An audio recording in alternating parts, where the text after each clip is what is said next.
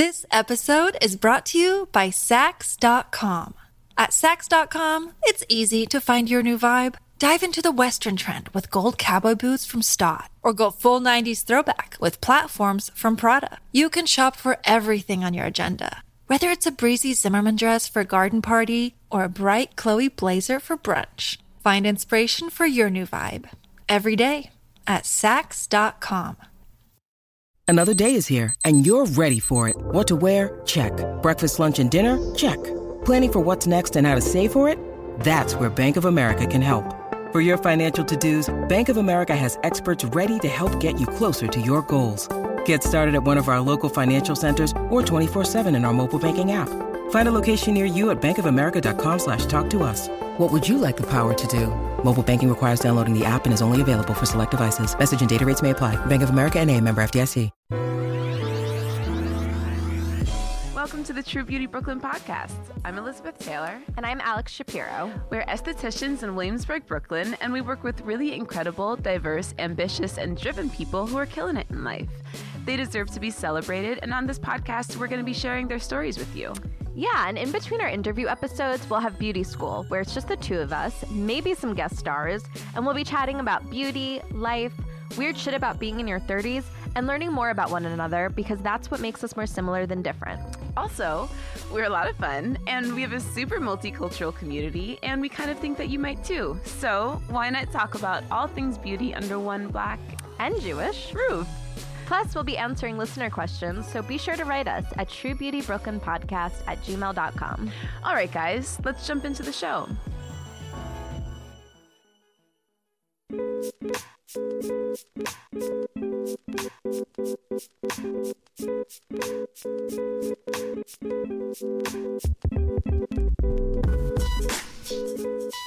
Oh, hey guys. Hey. Welcome to the True Beauty Brooklyn podcast. Welcome. It's Elizabeth. And Alex. And today we're coming to you with a really special episode.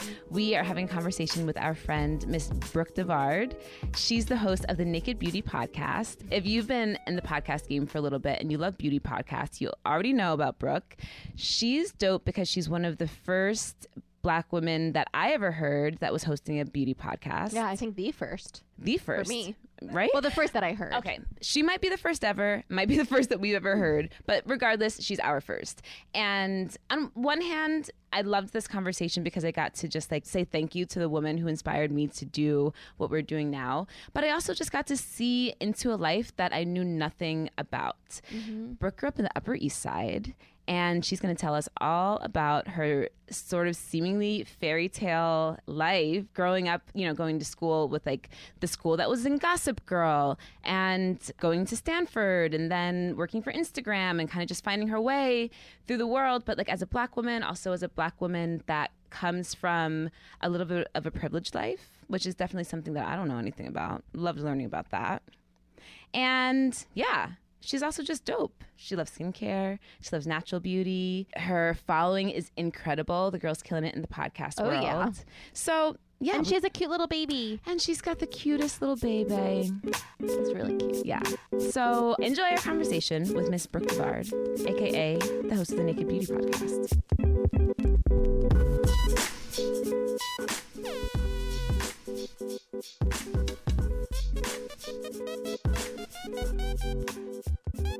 So I'm Brooke Devard Ozaidenly. I live in New York. I am a podcaster on the side. Full-time, I work at Instagram doing video marketing, and I love all things beauty, natural skincare, and I'm also like a huge television and movie junkie. Like I watch everything. And really? Podcast junkie. Yeah. Just constantly consuming media. That's so fun. Where did you grow up? I grew up here in New York City. And what neighborhood did you grow up in, first of all, in New York? The Upper East Side. Mm-hmm. So we were on 87th Street between Park and Lex, if that means anything to anyone listening. I think growing up in New York City is really cool. It's so interesting. I hear as an adult people say things like, oh, I love New York, but like never to have kids, you know, I could never raise children here, as if it's like some sort of like awful place to grow up. Like, it was fine. It was fine. You know, you guys are from New York too, right? We are, yeah. I grew up in the Catskills, and she grew up on Long Island. Okay. Yeah. Yeah, I mean, we didn't have a backyard. You guys probably grew up having backyards. We lived in an apartment, but we went to Central Park on the weekends. So that was like our backyard. And also, people say like, oh, like, how could you live in a small apartment with kids? It's like, when you're a kid, you don't know any different, right? Like, Yeah, you only know what you know. You only know what you know. So all I knew was like, trick-or-treating by like going in the elevator and going to like each floor and ringing each doorbell. Right, like that is trick-or-treating. I didn't know the house-to-house, experience. And I think it's interesting. I started out in public school, very diverse, multicultural public school, still public school on the Upper East Side, and you had to like live in the zip code to attend, but there were a lot of embassies around that school. So there would be like kids in my class that were like, staying at the embassy like from Pakistan or that like didn't even speak English really, but it's like a public school system. So that was really interesting. And then for 5th grade, I transferred to an all-girls private school. Whoa, that's a big switch. Big switch, yes. And I think I was the first Black girl in their entire class. Yeah. Really? Whoa. In New York City? In New York City, I mean, I guess that isn't so surprising because as small as New York is, like Sabrina, our friend Sabrina's from the Bronx, and she was like, I didn't meet a white person until I was in high school. Yeah. So it's because it's so easy to like never leave your neighborhood. Like my mom's from the Bronx. When I graduated college, we were in the East Village, and she's like, this is my first time in the East Village. I'm like, Mom, how is that possible? But it's just so easy to stay within your own little world, which is cozy and comfortable. Oh my God, how was it starting at this private school, like after being in public school for so long? It's interesting. Before I so I was born in Minneapolis. I was there for kindergarten. No, I was there for pre-K. Then I moved to New Orleans, and I was in New Orleans for kindergarten and 1st grade, and that was an all-girls school as well. So then we moved to New York. I went to a public school that was co-ed for 2nd, 3rd, and 4th grade. So by the time I went to all-girls school again in 5th grade, it was like being in school with all girls was kind of normal. But it's like a new school. Yeah. Girls aren't always the nicest. Yeah. I think, I think the school I went to is popular because of Gossip Girl. People kind of understand that dynamic of like highly competitive, like kind of crazy Upper East Side girl stereotype that you would think of. But Gwyneth Paltrow went to my school. Okay, so it's competitive to get in there. It's competitive to get in, and I think, the nature of all girls, plus you add in like teenagers, that's just... sounds really Oh awful. my God, how'd you survive? Yeah. It's interesting. I feel like surviving that and thriving in that environment, like people talk about like people being shady or like people being a bitch at work, and I'm like, you guys don't even know. Like, this is nothing. This is nothing. Try taking the example of like, you said 14-year-olds and then multiply them by 50 in a room. My God. Yes, exactly. Scary. Teenage girls are scary. Yeah. They are. Teenagers scare the shit out of me. New York City teenagers? Oh my God. Oh my God. All teenagers, but yeah. Kids who like grow up in the city who just, I don't know, they know shit. Well, kids, I always say, kids that grow up in New York City are 30 by the time they're 12. Totally. 100%. Totally. Yeah. Totally. And have such a maturity to them also. Like, yeah. Kids, oh my goodness, there's this girl once, this little girl, she must have been 4, and she was having dinner with her parents in my boyfriend's restaurant, and they have like this big painting that's not a Jackson Pollock, but it's just like in the style, right? And this little girl goes, Grandma, look, it's a Jackson Pollock. And their grandmother looks at her and goes, who told you what a Jackson Pollock is? How do you know what that is? Because she grew up probably going to museums. Yeah, that was like our activities on the weekends. Kind of amazing. That's a New York City kid for you. I wasn't surprised. I was like, Grandma, come on. I know. Grandma, do you know this kid? This is tapping into my obsession with like watching everything. But have you guys seen Grand Army on Netflix? No. Oh, okay. It's like, have you seen Euphoria on HBO? No, I never watched Euphoria, but I know about it. I don't even know about Grand Army. Grand Army is almost like Euphoria, but like in Brooklyn. It's like basically this school of kids in Brooklyn. It's like a gifted high school, and it follows their lives. And it's just, they are so mature and like so aware of the world, and like they listen to like the Brene Brown podcast in between doing math homework. Oh my God. And, okay, I saw the trailer for this. Yes, I think I put this on my queue. It's ringing a bell. You should watch it. Okay, it's maybe good. tonight I'll start it. I know. I need to Yeah, get it's back really into good. TV. I think it's time. I couldn't deal with TV. Like, it had the opposite effect, the election, where it's just like, I can't deal with this silly shit right now. There's too much realness. And now I think I'm like ready to go back to some silly shit. Yeah. Talk about algorithms. The Netflix algorithm is very weird because I feel like people will tell me about shows and I'm like, that's never come up for me. Maybe because I watch stupid shit too often, like Gilmore Girls, so my algorithm's all fucked I up. kind of love that. I was thinking that. I was like, how funny would it be if Alex and I just like switched computers and phones? Like, how different I would be everything embarrassed. Oh my gosh. would come up. So funny. I love it. Okay, so you're at the Gossip Girl High School, which is still kind of Oh terrifying. my god, wait, you're not even in high school yet. No, you're in middle school. You're like I'm in middle preteen. school. Oh my goodness. You're a little I'm in middle school. preteen. Okay. What a weird Yes. time in a girl's life, first of all. What a weird time. Like, What you're an like 10 or awkward 11 time. years old, right? Yes, yes. Yeah. And then you're just like, okay, I'm with all these girls, these like other, like these crazy Upper East Side girls. Oh my god. You know what? They weren't But I guess you crazy were one yet. of But yeah. I think at that age, no one was quite like crazy yet. But it's like that whole thing of fitting in, finding friends. We were also new. They'd all been together since kindergarten. I was like one of the first new girls. Yeah. Was it very diverse? No, I was the first You're the first black girl. Like in But then history. I was also wondering if, because I know you said that like the embassy, but that was the public school, so there was like no Yeah, that was the other public nothing. school. There weren't any Asian No. kids. No. Maybe there were like one or two Asian I girls. mean, obviously not, girl. If you have one to or think two. like that, one or two, yeah, that means no. Yeah, one or two. Yeah. The class wasn't that big. It was like 45. And by sixth grade, more black girls started at the school. Yeah. Which was nice. But yeah, I think it was just kind of like finding my way. I remember all of the girls with like very specific ways of like wearing their uniform. The one thing that we were allowed to change was the white collar shirt underneath our jumper. And so for my first day of school, I remember my mom got me like this, like, so all of the girls, I should say, wore like Lacoste or like polo white like shirts, like with like the collar, like just that was like the thing that everyone wore.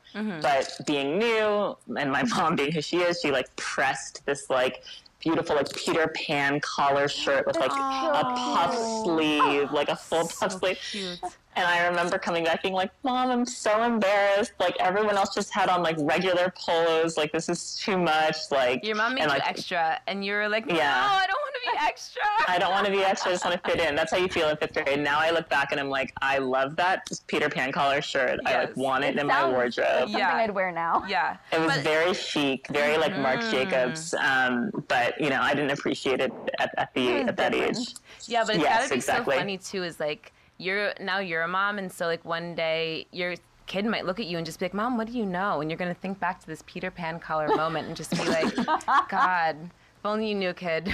Only I know. I know. What made your parents put you in this school? Were they like, we want you to get a better education, or we don't want you around boys? So I think just usually it's very common in New York City to go to a different school for like middle school and high school. So I just applied I think most people start to apply out for like sixth grade. Yeah. But I just did it like a year early. This is another thing that's very mature. That at sixth grade, kids started applying to go to high schools. Yeah. And to go to middle schools. We lived in Queens, but only Yeah. until I was 10, so I never had to like do any of that. I just went to the Right. public school down the block. I couldn't imagine. Holy moly. I grew up in a town of 600 people.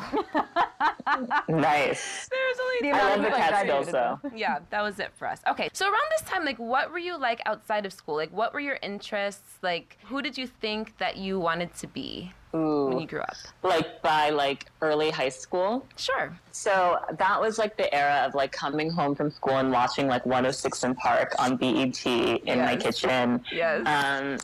And just seeing all of those like R&B girls, like seeing like Ashanti and seeing like even like Lil Mo and like yes. seeing all of these like amazing, like Aaliyah obviously was like everything. I was such a huge Destiny's Child fan.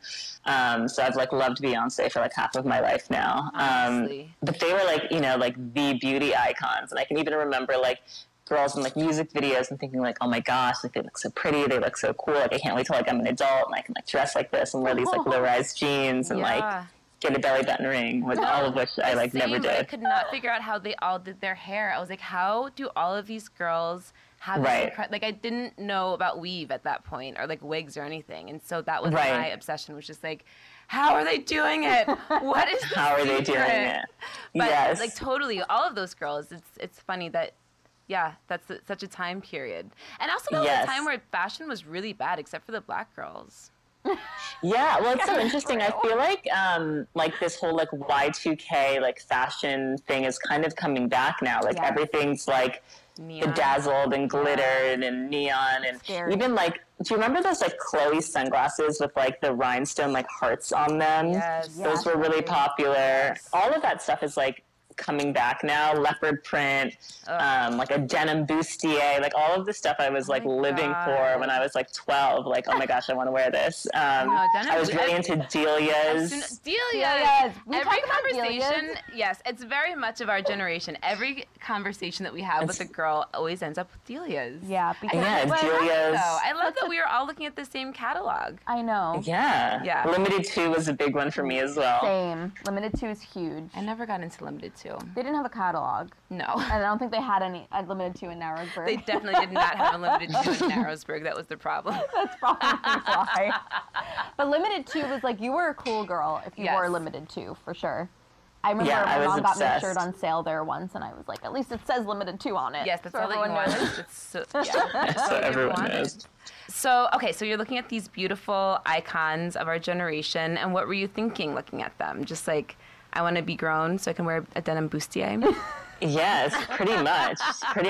Yes, that was like the goal. And then as I got older, I got really into fashion, like high fashion. Like that's when I started really seriously reading Vogue and like looking at like who are the editors behind all of this, like who's styling these shoots, who are the photographers, who are the models, learning all of the models' names.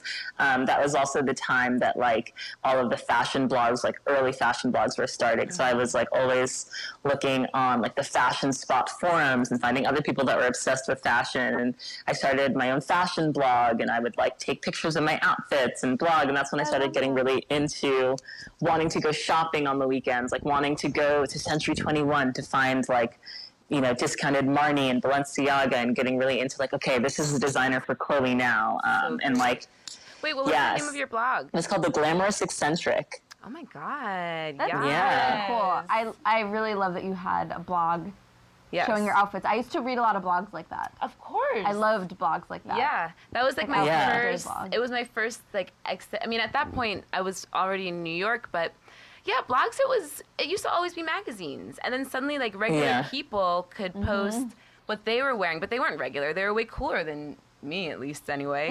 And so but it was special because it wasn't unattainable, right? It wasn't like these models that are so far out of reach. It was like people that were my age, maybe have some more money, but like they were doing their own thing. And blogs such a moment. So you were making content a while back.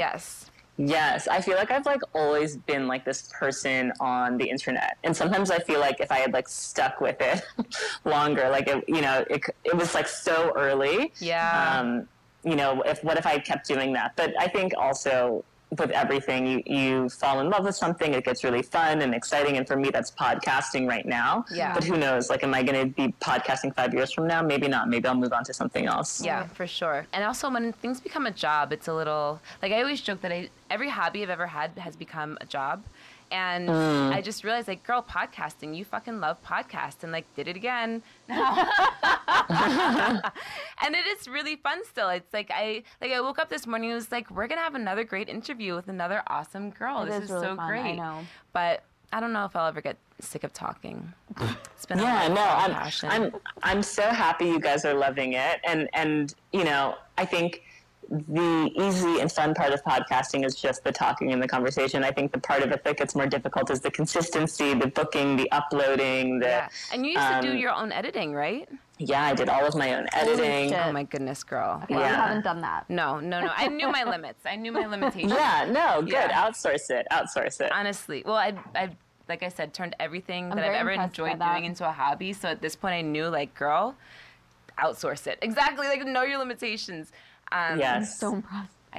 Well, girl, when I heard that, I think I heard it on one of your episodes. You were like, oh, I just stopped editing my own podcast. I was like, this girl's been editing them too? Who's having all the time? Did you just teach yourself like on Google University or? Yeah, I just taught myself on GarageBand, but that's kind of how I am with a lot of things. Like I taught myself how to do video editing. I kind of like just like messing around. And then I also feel like once you do it yourself, you can like kind of tell an editor, like sometimes they'll be like, oh no, it's too difficult to take this out. Or you're like, no, it's not. Cause like I've done it, you know? So it's like, you get better at directing the other person. It'd be like if you went to someone to do your brows and they told you, you know, something wasn't possible, you would be like, what? Yeah. Actually, I've done it. Yeah, exactly. No, yeah, totally. I've learned enough about audio to understand why people go to school for 4 years and why there's unions. But you're absolutely right. It's like the more, you're empowered, right? The more you know about anything going into it, you just have knowledge on your side, so people can't fuck with you so much. Do you guys go to other estheticians? Is it like weird when you do that? I have for facials, but more to like see what they're doing. Are you silently judging them the whole time? Usually I'll tell them I'm an esthetician. Okay, so they're on their game. Yeah, because I'm like, okay, I feel like it's fucked up if I don't tell them. Right, yeah, exactly. You know, what if they're just like having a bad day and then I'm like judgy about their facial? But it's like a learning thing more than anything. Okay. Yeah, the same. I would agree. And sometimes it's great and I'm like, oh shit, I really learned a lot. And other times I'm like, okay, I'm going to keep doing things the way I'm doing it. Yeah. Yeah. What about, bad experience? Bad experiences are always funny.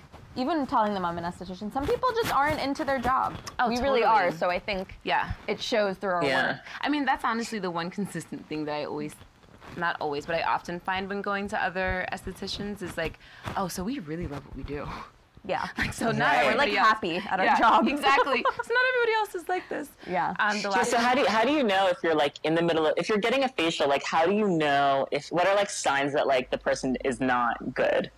Oh. So, okay, I am very sensitive to just like, you know, every esthetician kind of knows the general steps of a facial, but you can just, I think when you are giving a facial and when you're receiving one, you're really receiving that person's energy. And when you're giving it, you're really giving your energy. And so I can kind of feel when someone is just going through the motions because they have to. And I don't know.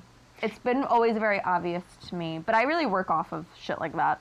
Like people's energy. You're right. But I think a lot of people do. But if you've only had a facial with this one person, you may not know if it's good or bad, you know? Well, that's true. Well, and there's also different facials. Like I remember a client came to me to get her brows done, and she was saying that she gets really bad cystic acne and she has to go and get like cortisone shots. And she's like, girl, one of my friends was telling me that her facials are relaxing. I was like, my face gets beat up. And I was like, girl, you probably need your face to get beat up because you have like a lot going on. But I bet if you went and said, girl, I just really want a nice relaxing facial today, she would happily like change it for you. Or if she doesn't, she goes to somebody else to get your nice relaxing facial and go there to get beat up a little bit. Yeah. Yeah. The beating up facials, like face gym, that whole phenomenon, I do not understand it. Yeah, it's like all massage. All massage. When I say beating up, I mean more so like... Oh, lots of extractions. Lots of extractions. Yeah. Like, but even so, with the massage, that can be very rough. Yeah. Have you seen the videos? I mean, they literally are like slapping people's faces. And I'm like, people pay for this? I don't get it. No, I think people like to pay for pain. I know, yeah. It's weird. I love my face massaged really well and deep, but like the whole slapping thing is so strange to me. But that's like, don't hit me. Like, I barely want anybody touching my face. It's like New York woman goes to get her face beat up because she had a rough day. New York woman goes to get a facial and ends up beating up the facialist because the facialists started hitting her. Like some weird shit. Right? It's so funny. No, what you said about the energy was like spot on because... I mean, I think that's the biggest thing. It doesn't matter. Anyone can give a facial, in a sense. You know, anyone can go to esthetician school, get your license, give a facial, but it's so much more than that. Well, but the energy, too, is going to make you just, like, care more, right? Like, if you have got good energy, you're going to want to know what the person's using and, like, you're going to care about the ingredients that you're using on them and the products that you're using and share exactly what you're just saying, like, share energy and share that, like, moment that you guys have together. It's very personal to touch someone's face. Oh, for sure. It's so personal. True. Yeah. True. You know? What if the person coming into you has bad energy? Oh, it could throw the whole facial off. I've definitely given Really? a not great facial because the person's energy. I feel like it goes one of two ways. You either can bring them back to like a good state. Oh, yeah. That's my favorite. Yeah. But some people are just, some bitches. Some people are nasty. I remember this girl, you're right. okay, so first it's kill them with kindness, because that's kind of my favorite is to like bring them back. I'm like, oh, you're in a bad mood, girl. We're going to have some fun. Yeah. And because that's part of the job too, is it's like, of course you're not going to feel great coming in, but I want you to feel great leaving, right? So I enjoy trying to bring people over to my side, but I've had some nasty clients, and those people, I'm always going to do the best job that I can do and just like hope that, right? Just slap them around and be like, oh, you haven't heard about the face gym? God, I wish. No, just like take their money and say, have a good day. But I've had some clients that just come back over and over who are like that. I don't have them anymore. When I left my last job, I was able to like rid myself of like bad energy people. I just didn't. The negative Nancy's. Yeah, it's so weird because I don't know. Some people are just like that. That's them all the time. I had to fire a client recently. What? Wait, fire a client? Oh, Tell me about this. So I had a client that I've spoken about her before in the pod, and I want to preface this by saying I love my girls. Like, I will do anything for my clients. Like, if I love what I do. I love my girls. So I don't say this about very many people ever. This woman, I just did not like her energy. She was just very entitled and very picky, but like bossy and just very like... She wasn't nice. She just wasn't nice. What's an example of like how she was so we all know how not to be? Okay, so she... Oh, girl, all right, I'm going to tell you the whole story. So this was the final straw. Right before COVID, she had an appointment. This was the week that we shut down. So like people had already been canceling appointments all week. We didn't know what this virus was, what have you. So she comes in and she brings her daughter and she's like, you know, my daughter's too sick to go to school, but what am I supposed to do? Just like leave her at home? Like she's coughing, but like what am I supposed to do? And I'm like, oh my God. Not bring her here. And this is like a 400 square foot studio. Oh my God. So then the daughter is coughing the entire time without covering her mouth. Oh my God. Touching all my shit. Putting her COVID in the air. And her mom is just like, oh, honey, I'm so sorry. Like, it's just like if she's too sick to go to school, like, why won't they just take her? I don't get it. I was like, lady. Oh my God. Lady. First of all, I'm somebody. I very well. Like, I am a person with, health that needs to like stay healthy and not have some kid come and coughing. The week of a global pandemic when the city's shutting down, dude. I mean, that was like so what did you say? Like, I can't see you anymore? Like a breakup? That wasn't even the last straw. So then the week of the Black Lives Matter movement, when everything was sort of like erupting, right? And so every white person I'd ever met in my life was coming to make sure that I was okay, was sending me text messages. Is everything? I'm so sorry, Elizabeth. This lady writes, and she's just like, is the studio open? Can I come get my brows done? And it's fine that you're not aware of what's happening. But again, it was just like a final. I was just like, I don't like her. Yeah, you already didn't like her. Yeah, because if someone else texted you that, you brought your COVID in. And so I just said, you know what? No, the studio isn't open, and I don't think that you should come back when it does. I don't think that our energies are vibing very well, and I wish you the best of luck. Oh my God, what'd she say? She said, oh my God, is it something that I said? What did I do? Like, was I too bossy? Like, she was shocked. This woman had no idea that she was awful. No self-awareness. No self-awareness whatsoever. Did you respond and explain it? No. Okay, you just left it on red. I just left it because, I mean, it was also an emotional day. Do you know what I'm saying? It was like, it was literally like the week of the protests, was too much for me. Well, the reason I didn't answer, though, I feel bad, like I'm sounding like a terrible business owner. No, but I didn't answer because it was just like very emotional, and I was just like, lady, I've been dealing with you for so long. You brought your COVID kid in here. You had her before the COVID situation, right? Hadn't she been here? No, she'd been here a bunch, and I put up with her a ton. She was always what, like bossy? She was just always bossy and a pain in the ass, just like such a pain. People are just a pain, and it's like, it's fine, I'll deal with it. Like, they're always difficult clients, but it doesn't mean I won't like them. Exactly. It was just like, we just didn't vibe. Sometimes, it was exactly what you're saying. Our energies just did not vibe, and I dealt with it until it was offensive. I used to have a client who, she'd come to me every 2 weeks for her brows, and I would say like every other time she'd complain about how I did her brows. Except she'd still come to me. Tell me about this client too. We each only probably have two one. clients. Yeah, I think this is my only one. Yeah. And I finally one day tried to break up with her. This is after she was seeing me for like 2 years, but I just couldn't take it anymore. It was to the point where I'd see her name in my book and I'd get so stressed. And she'd always come at the end of the night, so I'd wait the whole fucking day stressing about this lady. And at this job, I wasn't making much money from an eyebrow wax either, so I was just like, I can't believe I'm stressing like this. For $7. Yeah, it just like wasn't. Nothing about it was worth it. And so I finally said to her, I think it's better if you try someone else. I have another great esthetician to recommend you to. she was horrified. She did not understand why I would ever try to recommend she goes to someone else. That's what it is. It was so weird. It's always people who aren't self-aware, because people are quite I love women. Like, people come here because they want to get pampered, because they know that we do great work. They know they're going to have a great time, you know? So it's, like, very shocking. It was very funny. And people are so self-aware. Do you know what I mean? Like, it's like people come out of their way to come here to support us. And so it's so funny that somebody else doesn't even know they're awful. I was convinced she was doing it on purpose. I'm like, she just doesn't like me. That's what I mean. Really wants to make my life hell. But I don't think she at all, even after that, realized. But she was much nicer after that. And I don't think she ever complained again to me. Oh, wow. Because I think that I don't know, I feel like, you know, if you do that to your boyfriend, you're like, I'm going to leave. Yeah. Right. Something registered. What signs are you guys? I'm a Pisces. I'm an Aries. Okay, so emotional. Aries. Okay. I'm very emotional. I think I cried a couple times when she came in. Yeah. Oh my gosh, I can so see you guys being Pisces and Aries. My husband's an Aries, and Aries is like very like ambitious, dominant. Yeah. Pisces, kind but emotional. Yeah. Sensitive. I get offended easily. Yes. No, you're very worried. You do get very offended easily. And I admit to it. I'm just like, yeah, that offended me, and it shouldn't. It's really funny. She's always saying people should be ashamed. I'm like, I don't think that they're feeling ashamed. They should be ashamed. Wait, what's your sign? I'm a Leo. You're a Leo. What's a Leo? I don't know Yes. Leo. I have like only one Leo in my life. Jess is a Leo. Oh, really? You're Jess? Leos are fun. You need more Leos in your life. Her sister's a Leo, and she's fantastic. Yeah. Okay, actually, I think very similar to you. Very relaxed. Very Leos are known for being laid back. Yeah, very like even keeled. Very smart. I need to be more even keeled. We all could, girl.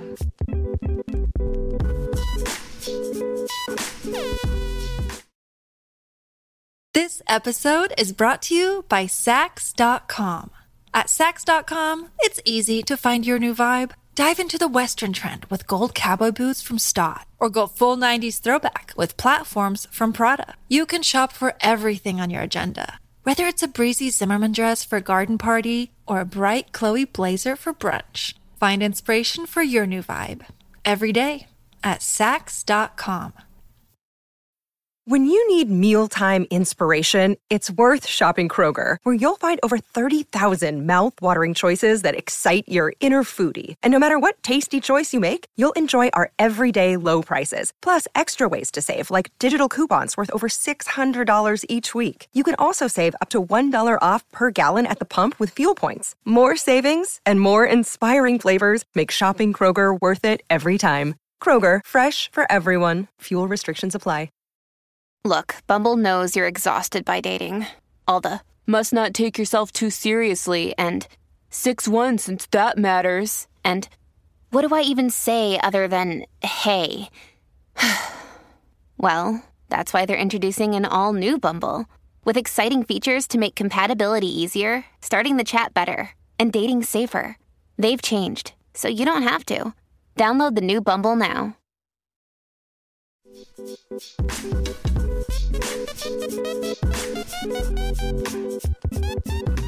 So, back to you.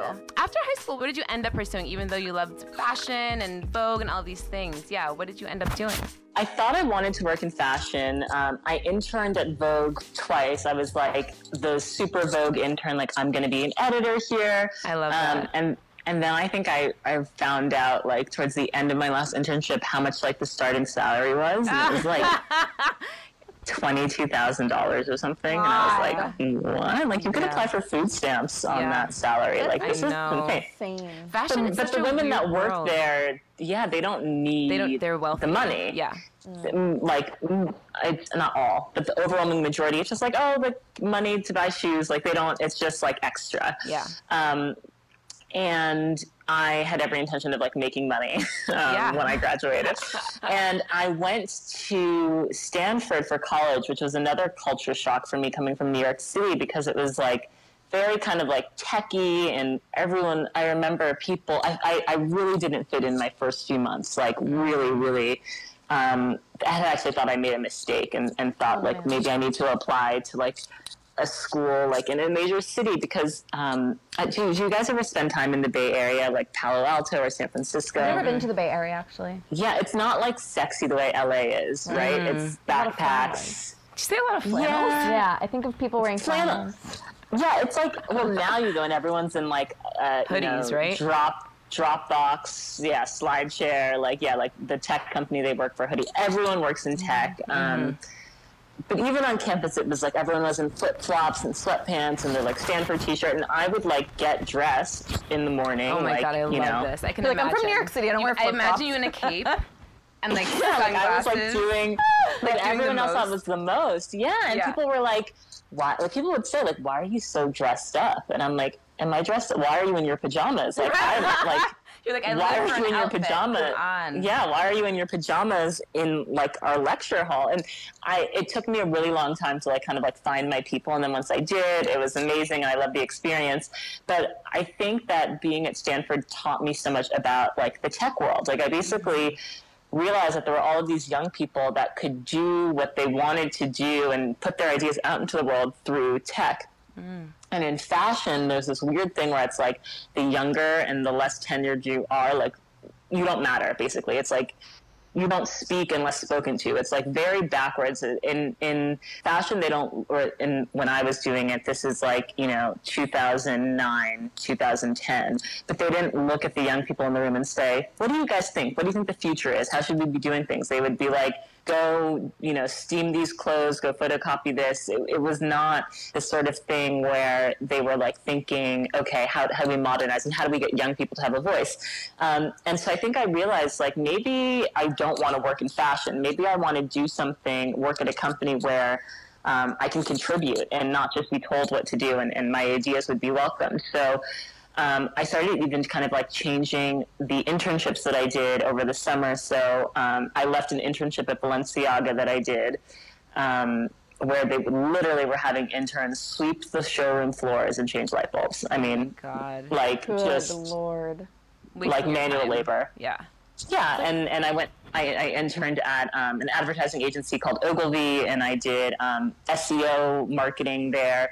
And I kind of just like, got more into like my techie side. And then by the time I graduated, I applied for jobs and I knew I wanted to work in London. I wanted to get international work experience because I had this great experience of interning in Paris.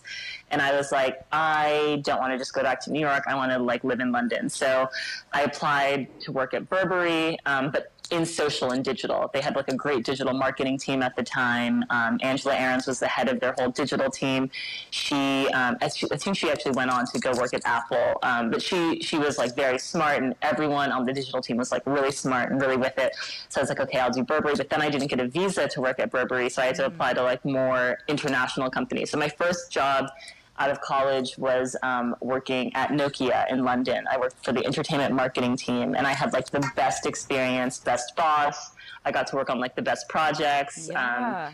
I did like a series of short films about music culture across America that like premiered at Sundance and with Vice. So your first job? This is so cool. Yeah, but you know what? With your first job, you don't know what your limitations are because you haven't like really worked. So I would have an idea, and I had an amazing boss at the time. So when I had an idea, he'd be like, okay, if you think you can make that happen, like execute it. But I didn't yet know that like, I hadn't been conditioned and told no, and we don't have the budget a bunch of times. So I would just have these big ideas, and I had a supportive boss. So that was great. That's so great because, I mean, it's so easy to break dreams. And if you're a dreamer, especially, it's so important to have people around you that nurture that and that allow you to dream and that allow you to fail and make mistakes and not be embarrassed, right? So that's so great. Yes. Most people don't have that experience. That's really incredible. True. I guess that's that Stanford education. Gets you those bomb jobs. It's great.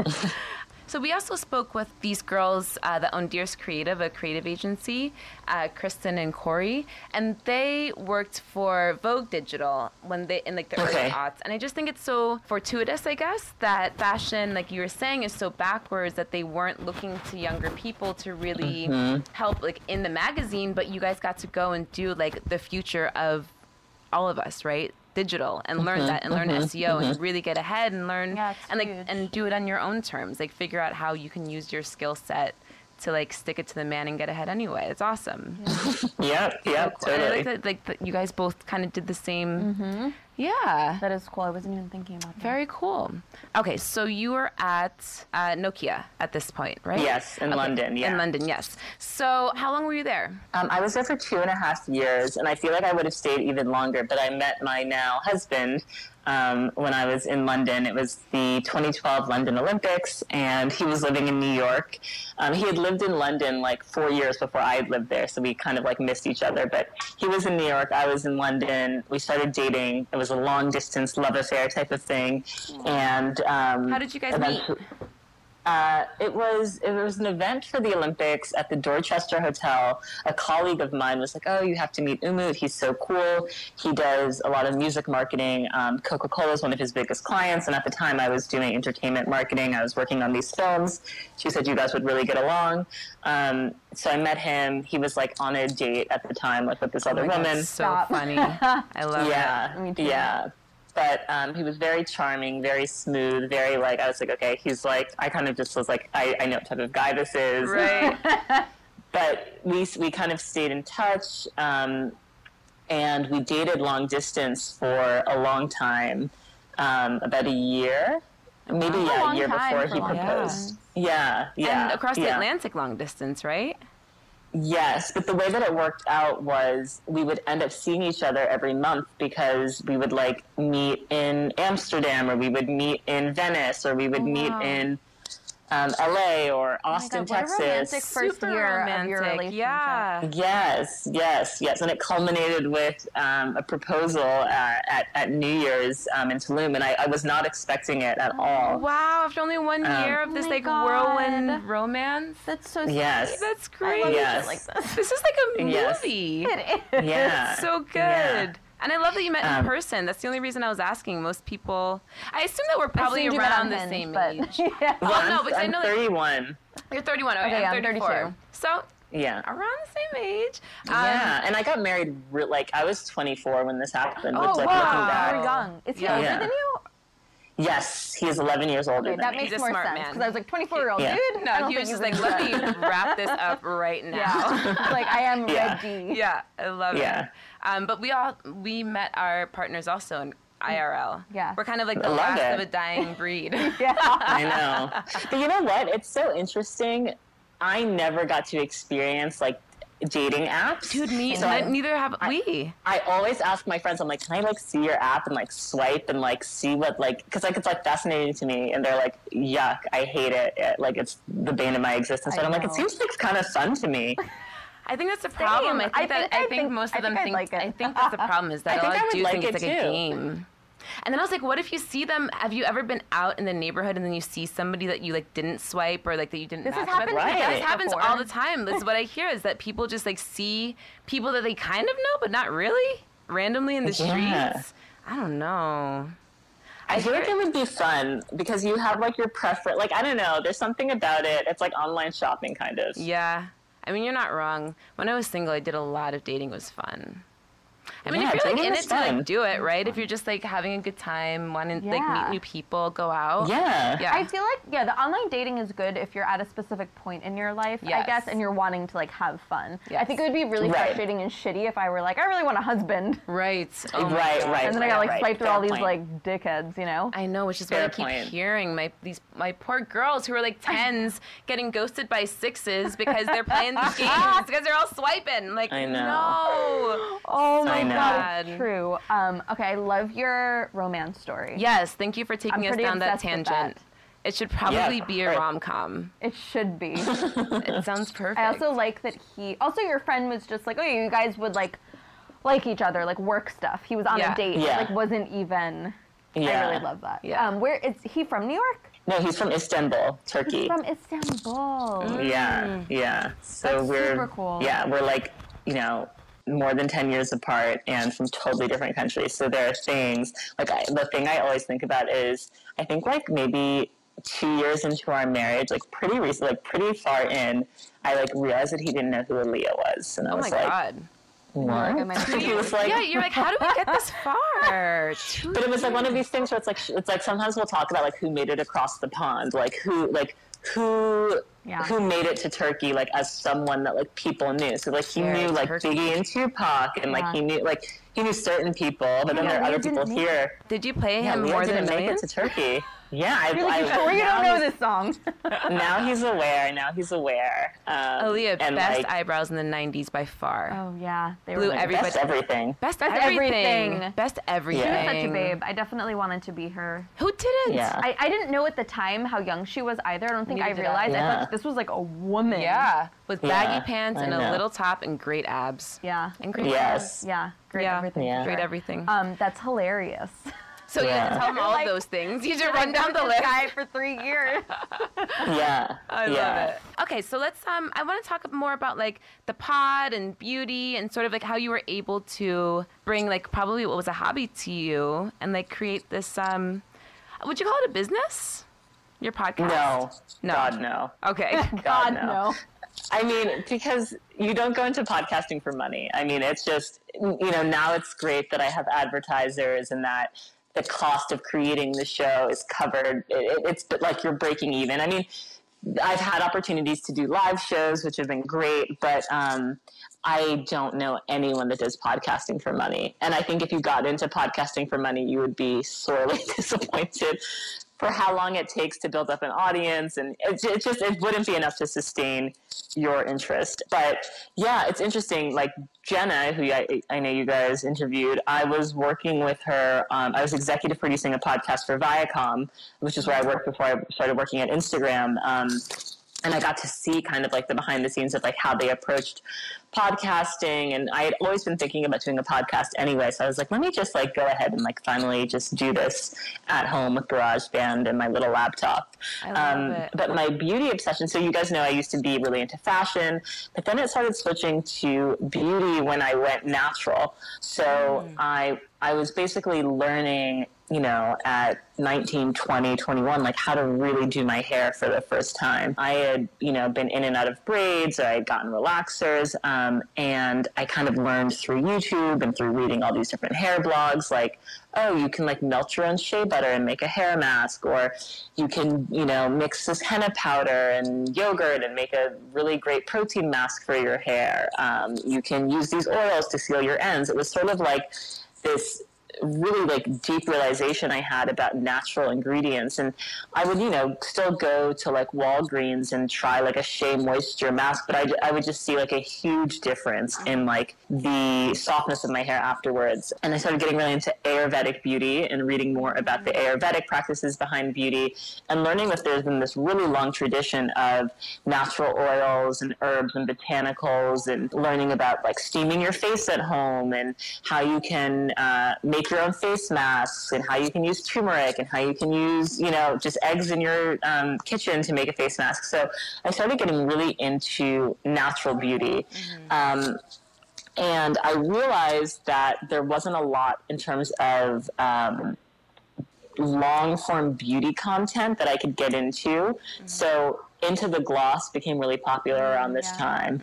And I would love reading these interviews, but I like wanted more. Like I would read the full interview about this woman's approach to their beauty. And I thought, okay, we kind of need like an audio version of this. It was like the kind of thing where I started Naked Beauty because I couldn't find it. So the thing that I was searching for, I was like, let me just make it instead of just searching for it. So totally. Such a millennial.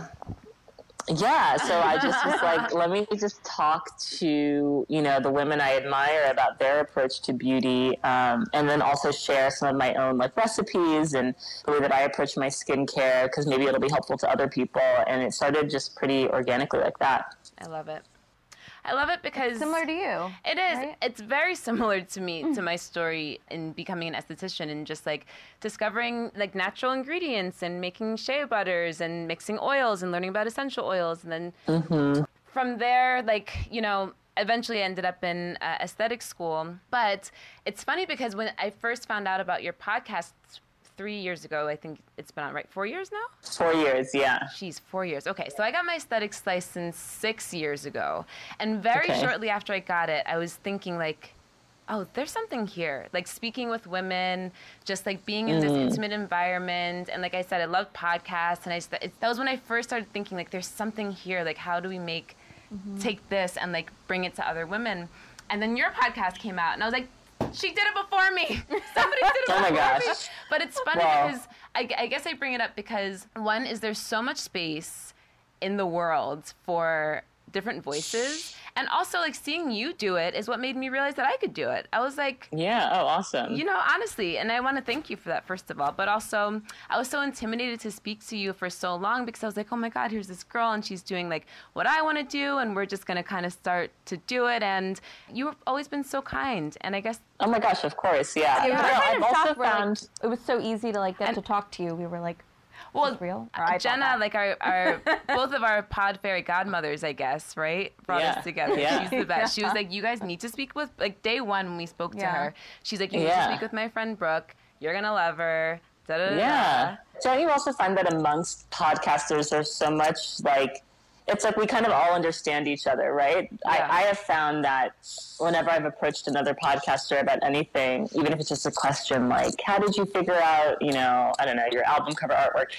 People are like very open and willing to help. It's like a great little community. Yeah, it's kind of like the Wild West right now. And I think it's kind of like what you were saying. It's this thing where few people have figured out how to monetize. So if you're doing this, it's really because you just love it. And like, we pay a lot of money every month to make this podcast. It's not free, but like, we love it, you know? And so you do it. And I think that's probably most of us that are out here. Like, you're paying to fulfill whatever need you have. I guess for us, it's like, we're paying to speak to women so that they know that there's other ladies that are like them stories out there.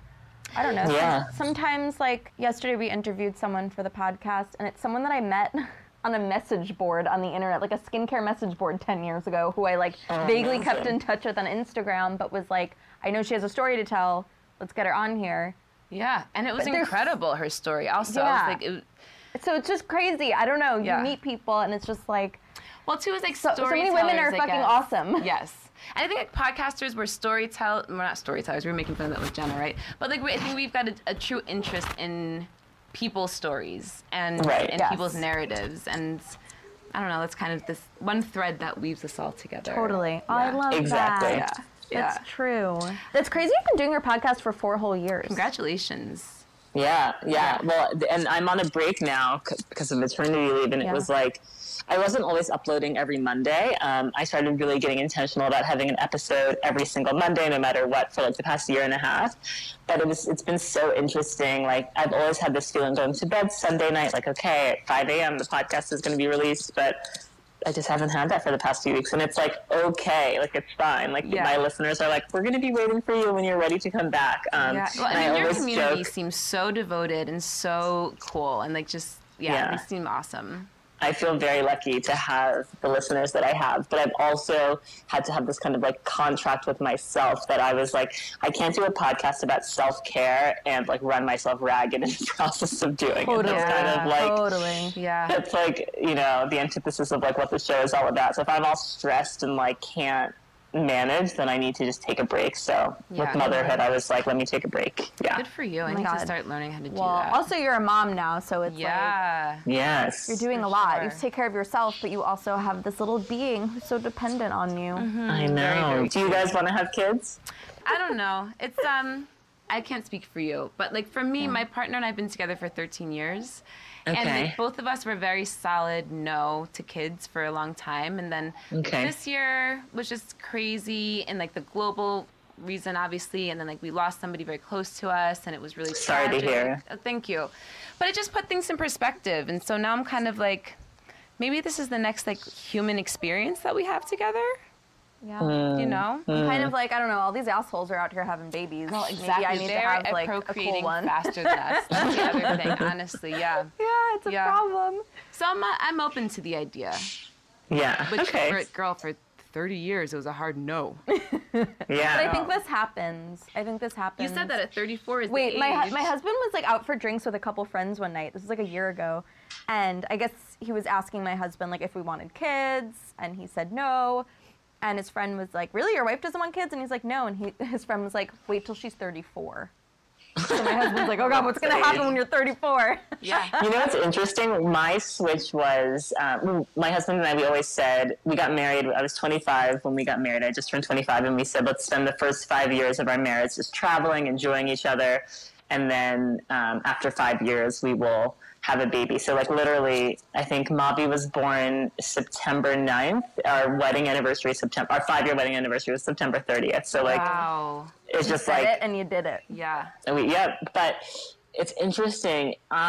Even when I got married, when I was 25, 26, I wasn't like, oh my God, I want to have a baby. But it's something weird started happening around like maybe like 28, 29. I started thinking babies were cute. Like I started like noticing babies on the street. Like I never noticed babies on the street before. I'm just noticing. I started like, them. yeah, it's like you start to slowly like notice them and like think they're cute, and you're like, oh, like they're like cute. But it's like before that, it was just like a dog passing. You know, it's like I didn't. But I didn't. Yeah, I'm like, no, eat the dog. Yeah, I didn't like think babies were cute. Like something just like changed. Where I started thinking they were. Yeah, and you're like, oh, babies are really cute. The biological clock is real. It's very interesting. It's real in that for me, it was like, it wasn't like, oh my God, I have to have a baby, but it was exactly what you're saying. I suddenly was aware of them. Mm-hmm. And it was, for me, it was more so like, you just need to make a decision, yes or no. Right. Because literally, girl, your time is running out. If this is something you don't want to do, that's fine. But if you have any inkling, you got to think this through. And then I thought, well, you could just always adopt. So that was like a 6-month like kind of freak out. And then... How has it been being a mom, though? It's great. Okay. Yeah? It's great. It's honestly so much fun. Like, you my look husband rested, and I know, you look beautiful. I'm not going to lie. Just looking at your face, like, my God, so perfect. Thank you. Well, he's sleeping like through the night now mostly, which is great. I think the first like 2 weeks, you're like waking up every 3 hours. You're learning how to breastfeed. It's like a lot at once. Mm-hmm. And breastfeeding's not like necessarily this like easy thing. Like That's I think. I hear it's very difficult. Yeah, I felt lucky because I was always able to do it, but it was like it used to be painful, and you need to figure out the latch, and like you're learning how to do it, but also like your baby's also learning how to do it, right? It's like teamwork. They don't know either.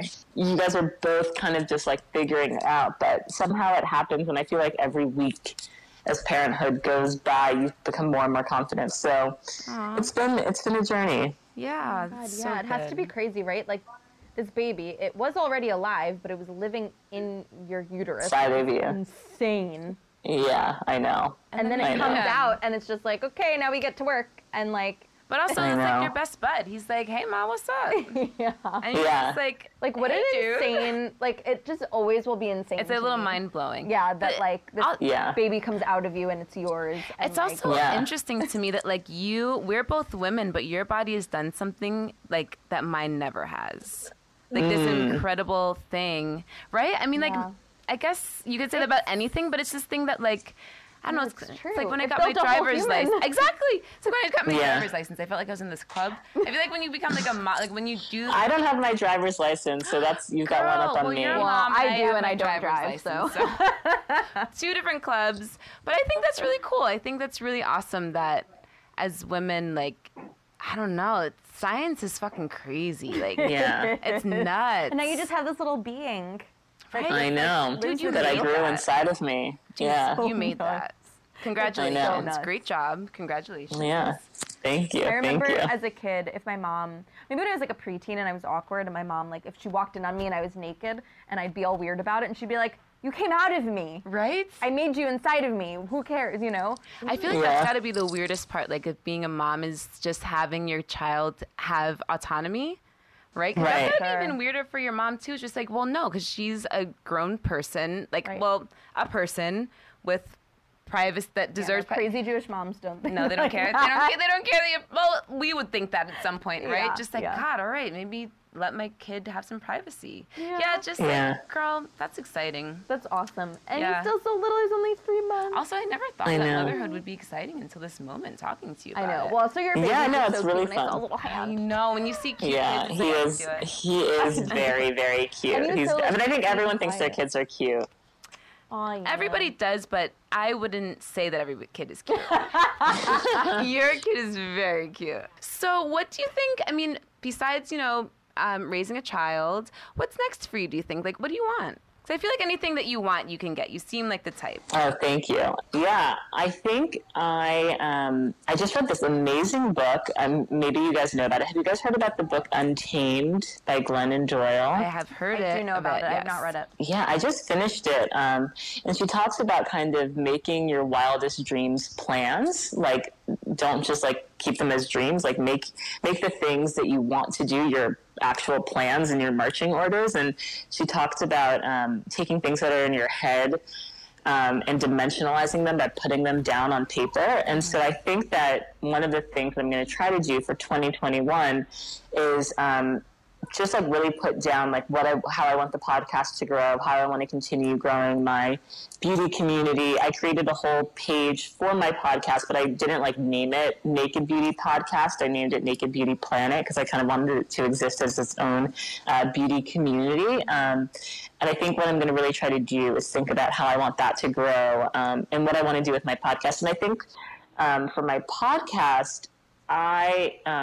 I'm now at the point where I get pitched all the time, every single day. It's like all of these like founders want to come on, and they're founders of like really big brands, but like I just don't care. Like I can't fake it. I can't talk to someone for an hour about like, so like, how did you come up with the packaging? Like I don't care. Like it's just not, it's not the show that I want. Yeah, and you got this far by being true to yourself, right? So like don't change the formula. Exactly. So I think for me, the other thing I'm going to try to make sure that I always hold on to is just like, again, like candid conversations with people. Maybe you've never heard of them. I've been lucky to have like women like Gabrielle Union on the podcast, which is amazing. Yes, I saw that. Yeah. But then now it's this thing where it's like, I'm getting pitched like the most random people, like Molly Sims. Like what? I mean, I forgot about her. No disrespect to Molly Sims, but like, I just don't know like what type of like authentic conversation like we could have totally together. Yeah, I feel that. Yeah, so I feel like no disrespect to Molly Sims. No, but you know what though, I did write back and ask like, you know, what is it that she wants to talk about, because maybe there is something interesting that I could talk to her about. I just don't know what that conversation is right now. Diplomatic also, just keep the door open, right? Just exactly. Very smart. Exactly. And I've been making some like really wild asks. I just like made the ask to see if I could get Pharrell on. I got a no, but that's fine. I asked, you know. Yeah. You only get what you ask for. Totally. Pharrell. That would be cool. Yeah. Oh wait, but then they sent you his skincare. Yes, they sent me his skincare. Yeah. They sent me his skincare. I stalked you on Instagram a little bit. Sorry, is that weird? No, not at all. Talking more. Yeah, they sent me the skincare. I did a whole review. I posted it all on Naked Beauty Planet. If people are listening and they want to check that out, they can see the review. But Pharrell and I share a dermatologist. The same dermatologist I've been going to like literally since I was like 16. And I've had her on the show, Dr. Elena Jones. It's literally one of these episodes I have with my podcast that people, like I look at my monthly analytics and it's like every week, like just like 100 people are just like listening to this episode from 2 years ago. But she's so great. And yeah, I was like, we share a dermatologist. Like, I would love to talk to him. And they were like, he's busy. But, we'll let you know if anything changes. Yeah. He's busy. Yeah. Today. Maybe not tomorrow, What are you doing every day? What's your day-to-day like? Maybe not in February, you know? Exactly. No, right now. He's just busy for the moment.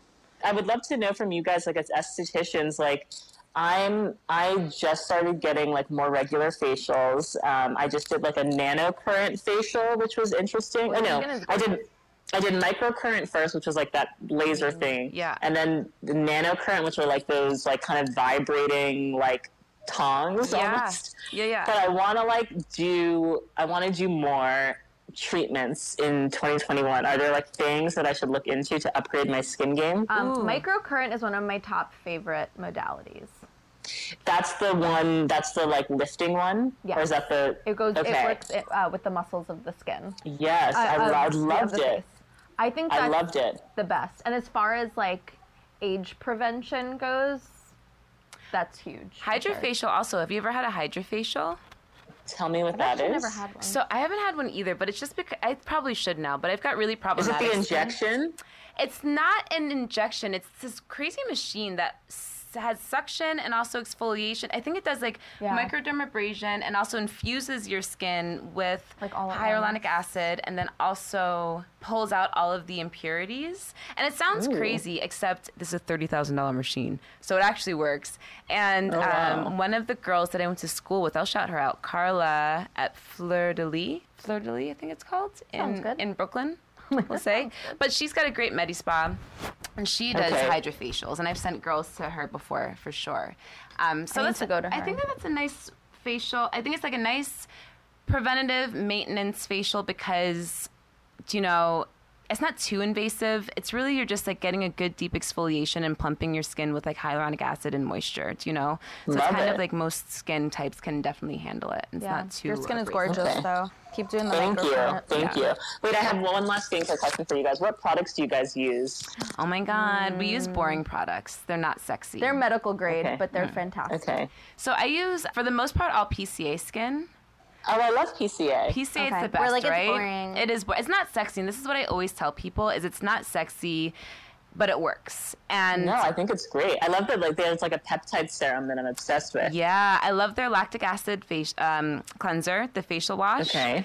I love their revitalizing mask. I love their pore refining treatments. Acne, I mean, I use it all. The acne gel. Their retinol is what's up, though. Wait, sorry. Jess texted me this morning. My friend who has very problematic skin texted me. She said her skin was freaking out the last week and she had ran out of the acne gel from PCA.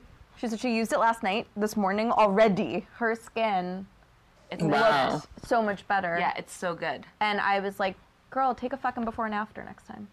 We've got good before and afters for her. Yeah, but I was like, oh shit. I use Environ mostly. It's also medical grade. I started using Environ more for like aging stuff and pigmentation from the sun because I'm a sun worshiper and I'm white, so. There you go, girl. I'm aging a little faster than you guys.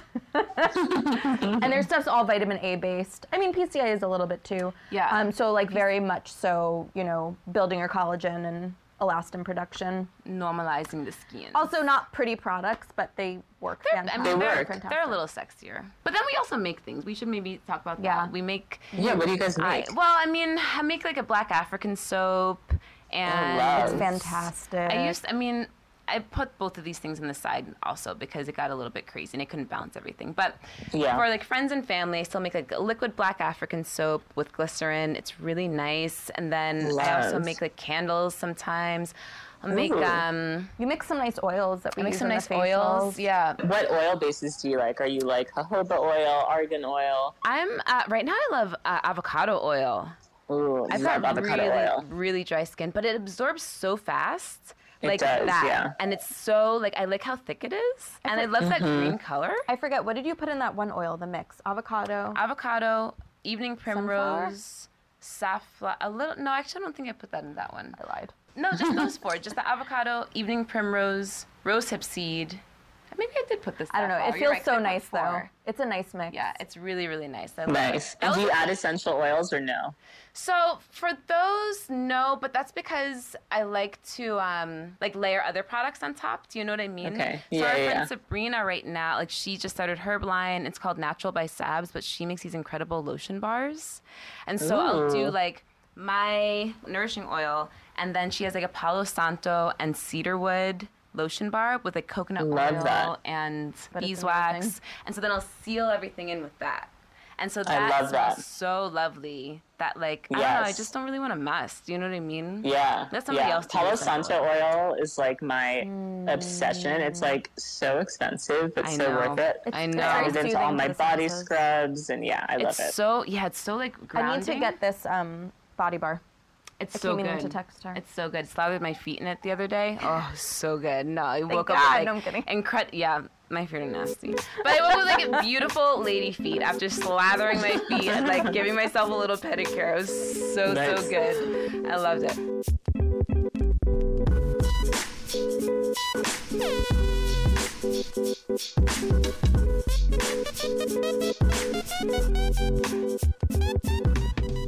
Segments.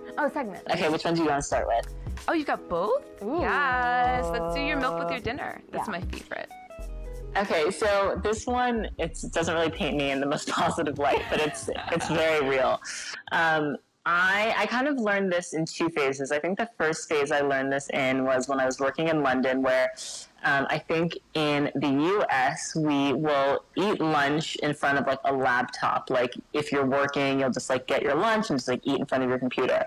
And I remember like my colleagues in the UK were like, what are we gonna like, we're gonna go to, you eat lunch or you're working? It's like, what is this like weird, like you're gonna eat your lunch in front of the computer? And I was like, yeah. And they were like, no, like we sit down, we eat lunch, then we go back to work. But my husband, in Turkey, like there's a lot of ceremony around like dinner and like having the right plates and the right like tablecloths, and he's very into like setting the table and putting the candles out, and like he's always criticizing my table setting skills. He's like, look, these napkins with this plate, like what are you thinking? And I'm like, I don't know. God, I love this. I didn't even know this was a thing. Me neither. So he can set like the most beautiful table, but the thing that he is just like horrified by, like he thinks it's like so savage. Like if we like get like Sweetgreen, like a salad, if I like try to eat the salad out of the plastic bowl, he's like, stop, like I'm calling the police. God, that's so what are you doing? Like, yeah, you don't have to do dishes. No. Exactly. I'm like, what do you mean save a dish? Like even if it's like a small snack, if I'm having like crackers and cheese and I just like try to take it on like a little paper towel, he's like, what are you doing? He's like, get a plate. Civilized. Wow. Yeah. Put a placemat down. Yeah, like he thinks it's like, and it's just like this. I'm just like, oh, it's convenient, it's easy. He's like, food is sacred. Yeah. Yeah, he's like, it's a thing. Like you sit down, you like put a plate out. You don't like do this weird like eating off of a napkin. If we order something and I don't like immediately replate it, he's like, do people eat like? He's like, do other people do this? Like, oh my God, you think it's just you? Like you're savage? And it's and I'm like, I think people eat out of their like the containers that they order food from. And he's like, no, like why would you? We're at home. We have plates here. Like, oh my God. What would really blow his mind is that some people save those and then eat other food out of them at a later date. Oh my God. So funny. He was mind blown. My dad saves all the takeout. Oh my God. Hilarious. I hope that they're not paper. Although that would be really funny. No, like all the plastic ones. But it's just like, some of the plastic ones are very well made. I can see why he saves them. I love this milk with your dinner, I have to say. My boyfriend is also very... He can create an ambiance, right? He can create ambiance. He just likes things. He likes wine. Nice, exactly. Yeah. And I am a savage. That was raised in the mountains, trying to get some nice things in life. So we often have these same conversations. And at the end, I appreciate it because he's just trying to like slow you down and like not bring culture. That sounds so like uppity, but just like make the food more of a cultural thing, not just like this thing that I'm gonna, shove in my mouth. It's a very American thing, though. I think to 100% not sit down and really care about what's surrounding, you having this meal. Totally. I feel like especially New Yorkers. Like we see people eat on the subway. Like that's. Yeah, I've been there. When I first moved to New York, and granted I was 18 and a student, so what did I know? But I was so disgusted that people would like eat and walk down the street. Oh yeah, like, people just like. When was the last time that I sat down to eat, girl? Honestly, like now we're just like, oh, that's normal. New Yorkers are just busy. Exactly. It's true. But also, so I used to work in an Argentinian restaurant for years, and so a lot of my girlfriends are Latinas, and I remember my friend Paula. She would always be so offended, like if you didn't sit and eat with her. She's like, she's gonna make me sit and eat by myself. I'm like, girl, I'm working. Like. What? So nobody's gonna come sit and eat with me? Like, what do you mean? And you're just like, look at your phone and eat like a normal person. Yes. But it was so interesting to me that it's such a cultural difference, and that people she's genuinely offended. She'd be like, no, sit down with me. Take 5 minutes. I can't eat by myself. I just can't. So I kind of like that. I like that too. Yeah. That's very cute. Mm-hmm. So I like that. Food merging cultures. I love it.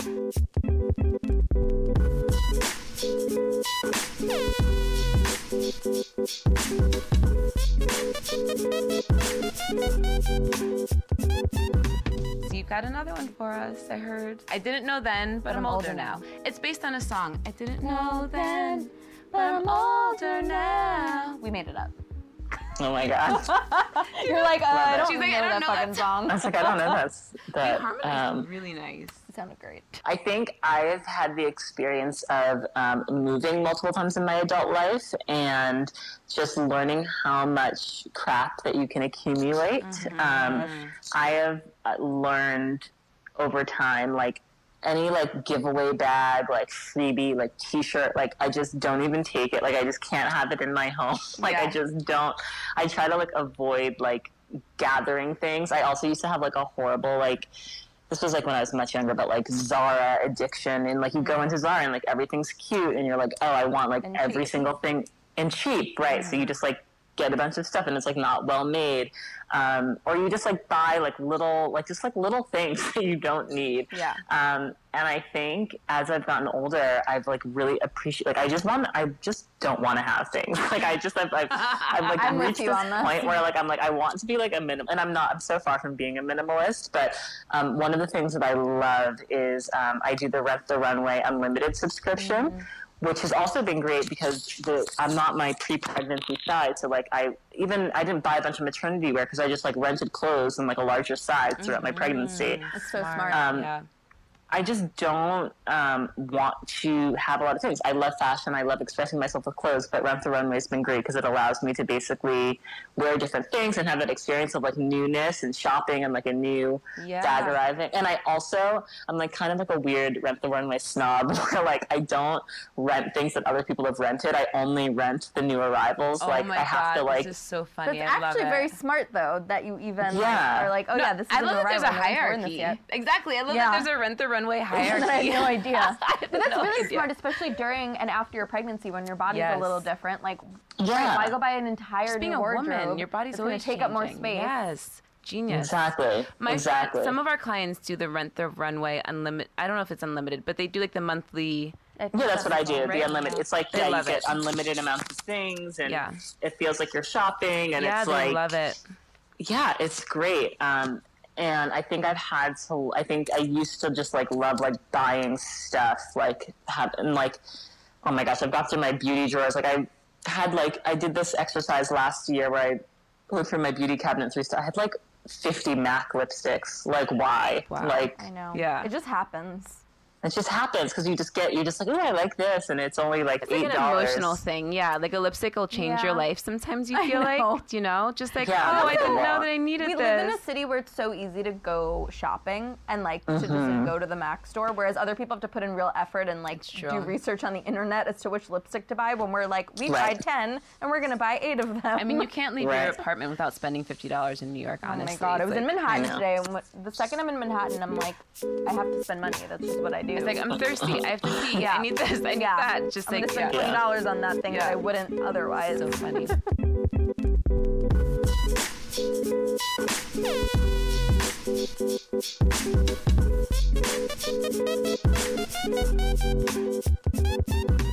Hey guys. Hey.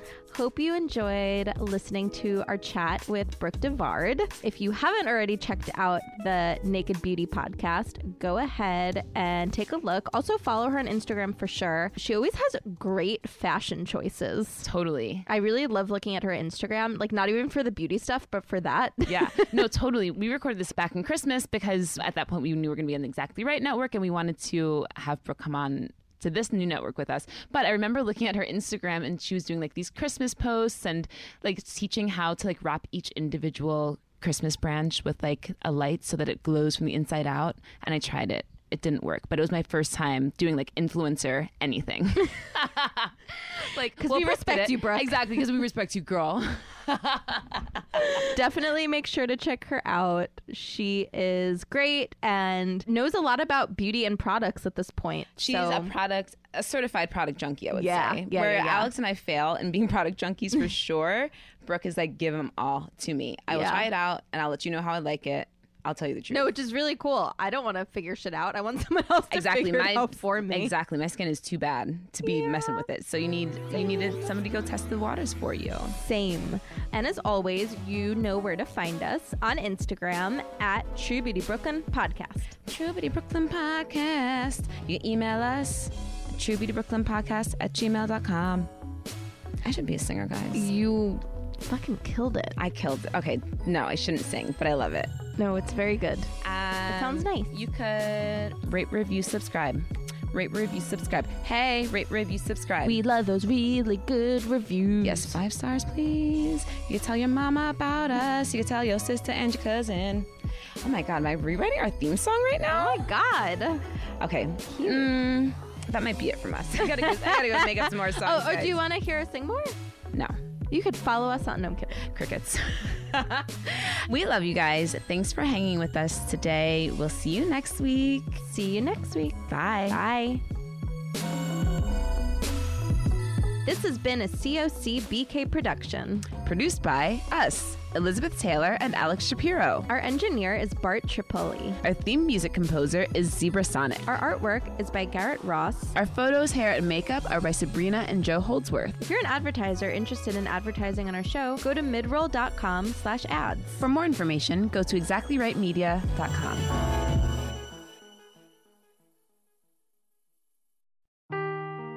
Seeking the truth never gets old. Introducing June's Journey, the free-to-play mobile game that will immerse you in a thrilling murder mystery. Join June Parker as she uncovers hidden objects and clues to solve her sister's death in a beautifully illustrated world set in the Roaring '20s. With new chapters added every week, the excitement never ends. Download June's Journey now on your Android or iOS device, or play on PC through Facebook Games.